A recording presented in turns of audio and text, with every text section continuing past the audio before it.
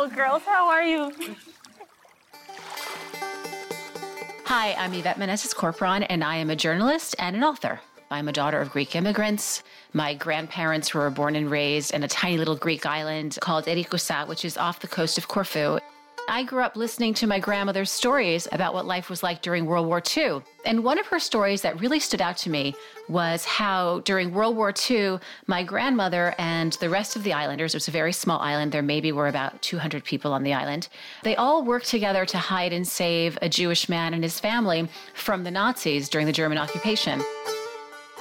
Truly, all I had was, the basics. My grandmother told me the name of this man. I knew his name was Savas. At the time, I did not know his last name. I knew that he was a tailor. I knew that he lived and worked on the main island of Corfu in the Jewish quarter, and that my grandmother and the rest of the islanders became friends with him when they would take a little boat from Ereikoussa to the main island of Corfu whenever they could scrape together enough money for a new article of clothing or to mend an article of clothing.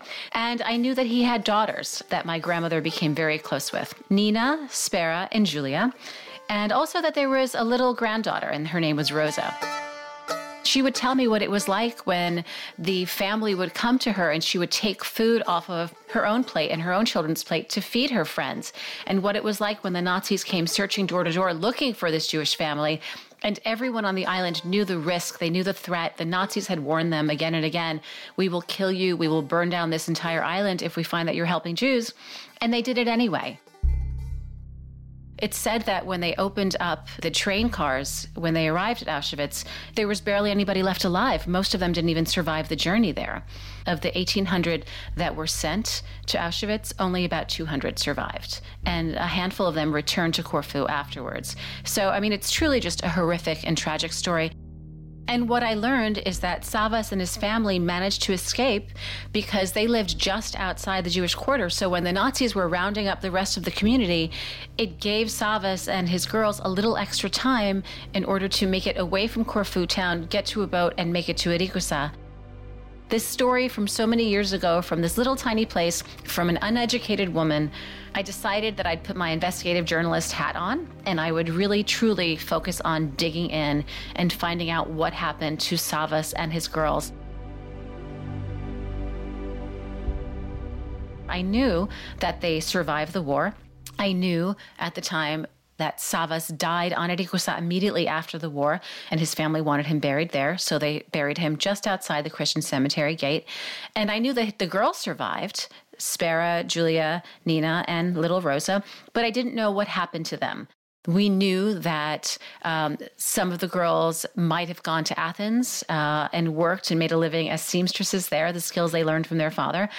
And we knew that some of the girls might have gone to Israel, but we didn't really know what happened to them. And that's when I decided to really dig in and focus my energy on finding them.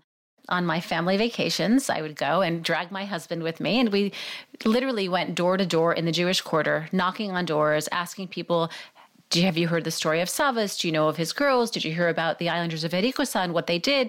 Have you heard from them? Do you know where they are? And it was again and again, it was crickets. Nobody knew anything. So I reached out to the researchers at Yad Vashem, and I wrote what little I knew. I said, I know that there was a situation on the island of Ereikoussa. There was a man named Savas. He was a tailor. He was from Corfu. These are the names. Can you help me? Do you have any record? And they told me that, yes, 2 of the girls did end up in Israel. We found out that Spera and Rosa did manage to make it to Israel. But then again, the trail went cold. I got an email at work, and my job is a TV producer, and it said there is this company, they do incredible research in genealogy, and that was the beginning of an incredible chain of events that changed so many lives, including my own. A few days later, I get an email from Aaron Godfrey at MyHeritage, and Aaron tells me that, yes, they are going to try to help me, and if I could please share any information. So I type up an email to Aaron, and in it, I put what little information I had in there. And I also had one additional name at this point. Yad Vashem told me that Spera had married a man named Victorio Mustaki, and they did in fact make it to Israel. So Aaron then gave my information, all the information, to Gilad Yafet, who is the CEO and founder of MyHeritage. And Gilad is not only a gifted genealogist, but he's been called the Sherlock Holmes of genealogy. Aaron was in touch And he told me that there is some unique story, and it involves a quest for missing people who disappeared 70 years ago.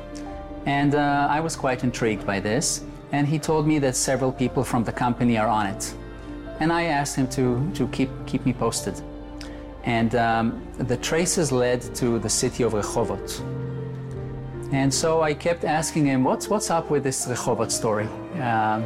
There was specifically a search for a woman. And I kept asking him, what's up with that story? And at some point, he told me, we are not successful. It's a dead end. And I told him, why don't you send me the details and I may want to give it a try myself, see if I can find something. And it looked like a very long shot, a very difficult quest. So I remember telling him that it looks like the chances for success are less than 0.1%. Boy, did he live up to his name, because he only had one full name. At that point, I only had one full name. I knew the name Victoria Mustaki, and he was a gentleman that Spera married and came to Israel with. And that was the only full name that Gilad had at the time. But he took that name and he ran with it. Detectives like me, historical detectives, we have a sixth sense for names. We have a very strong intuition for names. And when I saw the name Spera, and rumor has it that she had immigrated to Israel, and I just knew that she would not have kept the name Spera in Israel, because nobody goes by that name. A lot of times when people come to Israel, they change their name to something close to the original. And so I was trying to guess, what is the origin of the name Spera? And I had a wild guess, because there was no information about that name on the internet, that Spera might be a nickname of Esperanza in Spanish, or Speranza in Italian, which means hope. And I think hope is the most important word in this whole story. I never gave up hope of trying to find her. And the name Hope is very popular as a first name in many cultures, even in Israel. So I knew what hope means in many languages. And so my hunch was that she had changed the name to Tikva, which is the Hebrew version of hope, when she came to Israel. So he started searching. He looked through documents, ship's manifests, any documents that he could find to see if there was a tikva that came to Israel from Greece after the war. So he took a map of Israel and he mapped where he found all the sparrows that came from Greece and all the roses that came from Greece. Well, wouldn't you know it, there was a tiny street in Tel Aviv, and on this street, he mapped both of them. There was a sparrow and there was a rosa just down the street from each other.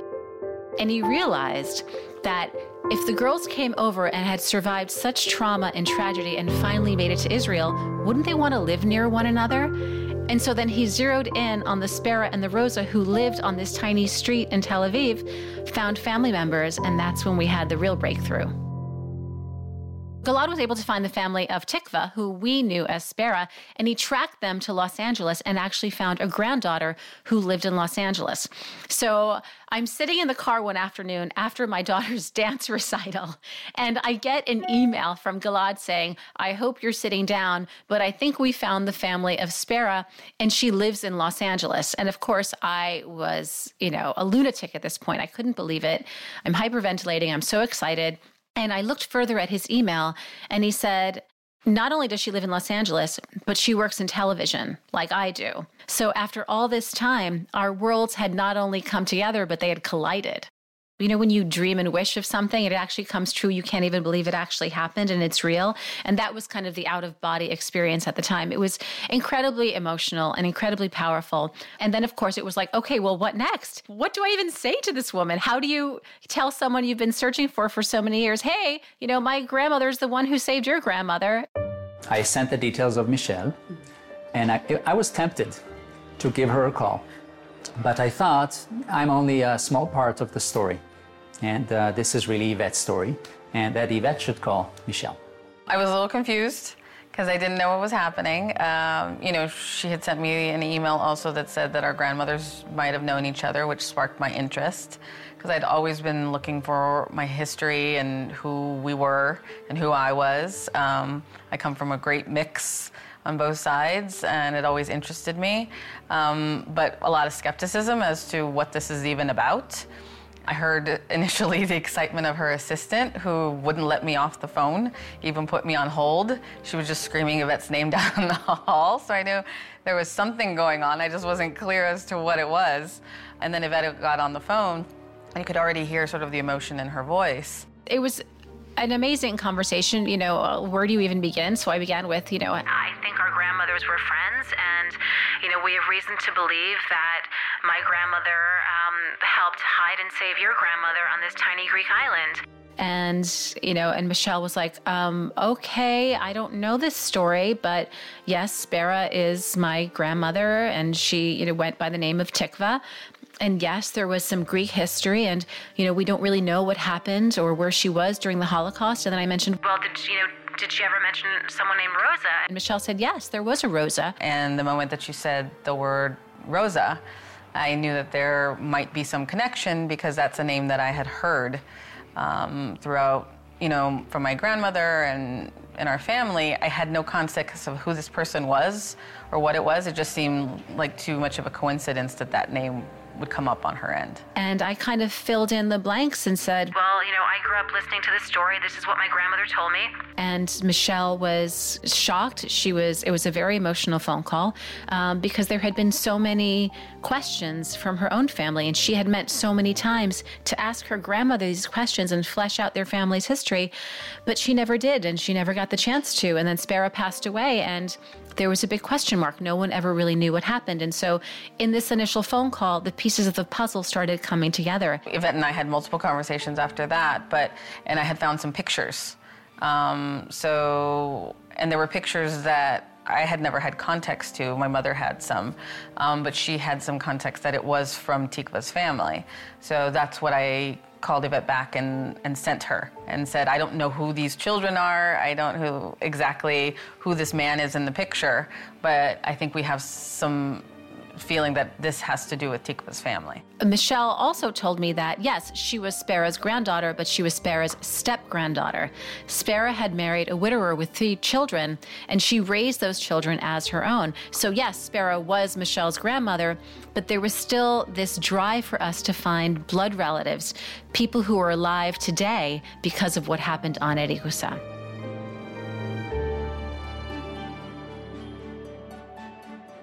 So in further digging into our story, Gilad later found out that Rosa was actually not Spera's granddaughter.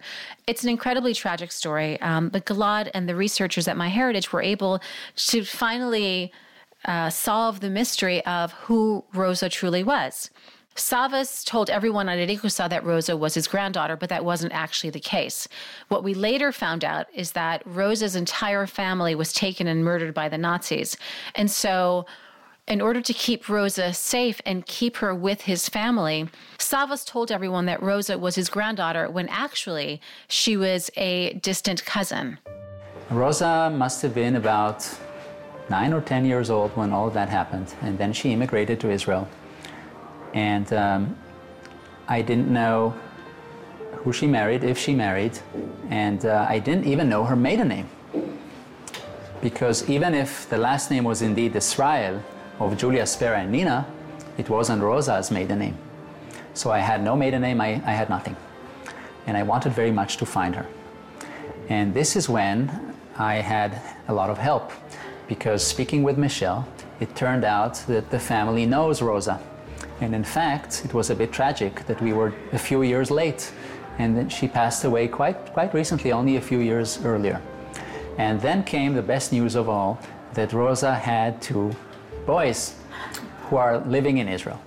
Gilad then took that information and was able to track down Rosa's sons, Avraham and Peretz. And since I don't speak Hebrew, Gilad reached out and gave them a call. Hey! Hi. Hi. Hi, I'm sitting here with, on my left or your right is Avraham, and on my right to your left is Peretz. This is their family who's with us today. And of course Gilad is here. I was in New York in my office in this high rise in Manhattan. And on the other side of the video, there was Gilad and Aaron, in Abraham's appointment in Rehovot, Israel, talking about this story and having the opportunity to actually meet them. And the emotions were just overwhelming. I would like to reaffirm, Aaron, do they know anything about Ereikoussa? Do they know anything about the story? היא שואלת אם אתם יודעים משהו על הסיפור של ההסתרה של רוזה. לא. מעט מאוד. They know very, very little about that. Like you found out with the other person, they don't talk much about what happened. Their mother wouldn't talk about this a lot. And not only that, we were in the apartment, I could see the apartment, I could see the men, and then on the walls were filled with family photos of this family that I had been searching for forever. There was one picture hanging in the corridor that I immediately recognized was Savas, because he had a very manly mustache, and you can't miss him. But it was a young version of Savas. We had found an older version of him, and I believe Michelle had sent us. So we immediately recognized that this was a younger version of Savas, and I asked the brothers, this is fantastic, do you know who this person is? And they said no. And then we said, this is Savas. Do you know who Savas is? And they said, well, we've heard the name, because every year when we went to the cemetery to pay our respects at Nina's yard site, which is the anniversary of her death, we were requested to say Kaddish also on Savas, but we had no idea who that person was. And I said, this is Savas, he's hanging on your corridor, this is him, and he was Nina's father and Spera's father, and also a distant ancestor of yours, in fact. Yvette, I don't hear you, but you're going to have to see something that we're bringing to the webcam now. זו תמונה מדהימה של שבתאי. This is a Savas. That's Savas. But she sent a photo of him with his entire family.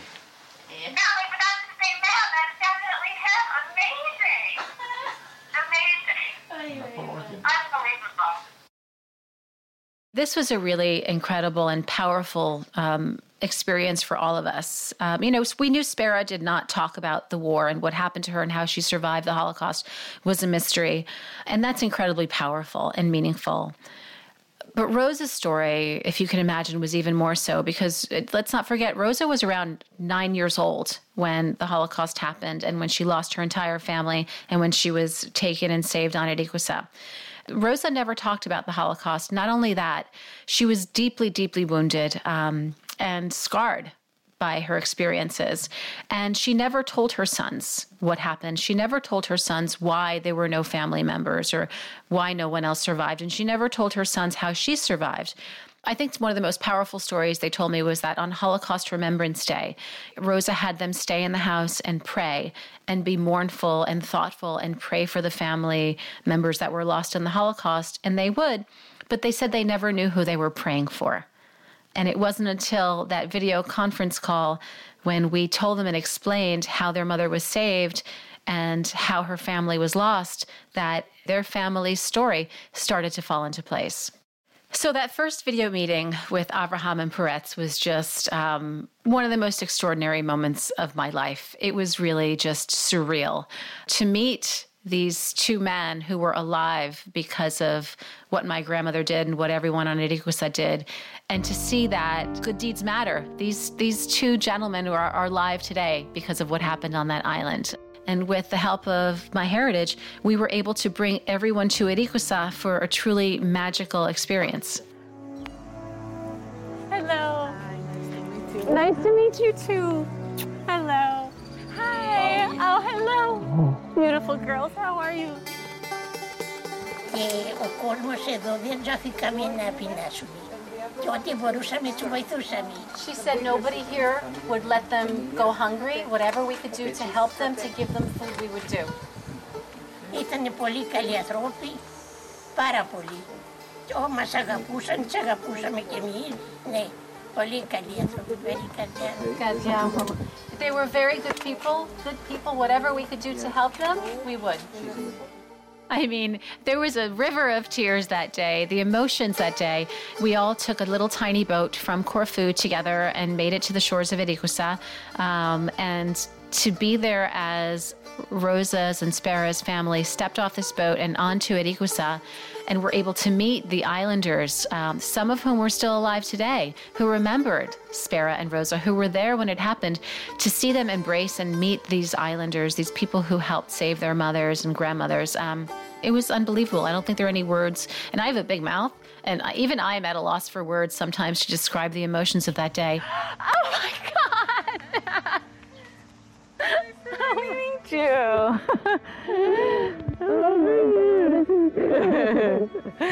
How are you? I'm good. It's amazing.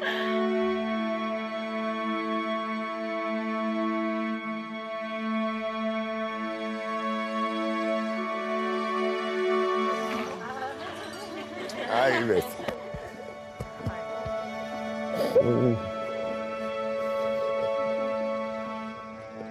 It's okay, Ives. It's okay.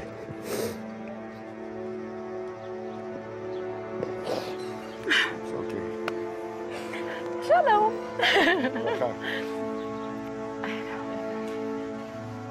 אין מילים.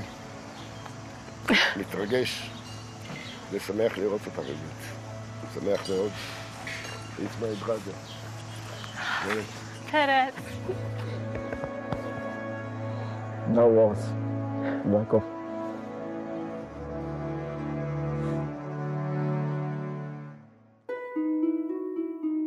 And then we had a ceremony just outside of the church.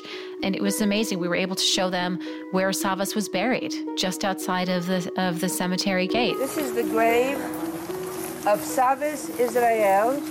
Wow. He was originally buried on the island of Ereikoussa. And then the family went back and removed the bones. He died in 1944 on the island. They removed the bones and reinterred him here. Unfortunately, my grandmother passed away years before I even started the search. And so she was not there with us, but she was there in spirit. I was actually able to take Rosa and Spera's families to visit my grandmother's grave. And that was really meaningful. For so many years, the story had no ending. And now our story has an ending, and it is the most beautiful ending. You know, I'm a writer, but I'm not that good a writer. I don't think I could make this up. So it's the most beautiful ending I could imagine. Abraham, Peretz, Michelle, Hedva, everyone. I know that you will grow to love this island as much as I do. I know you already do. I hope that you spend as many magical summers as I did here. I hope this is the first of many visits. I hope to come back with you on a bigger boat so we don't have any more seasickness. And I have one more thing to say to you. Ani lo mitadberet ivrit, but brochim chabayim chabayta.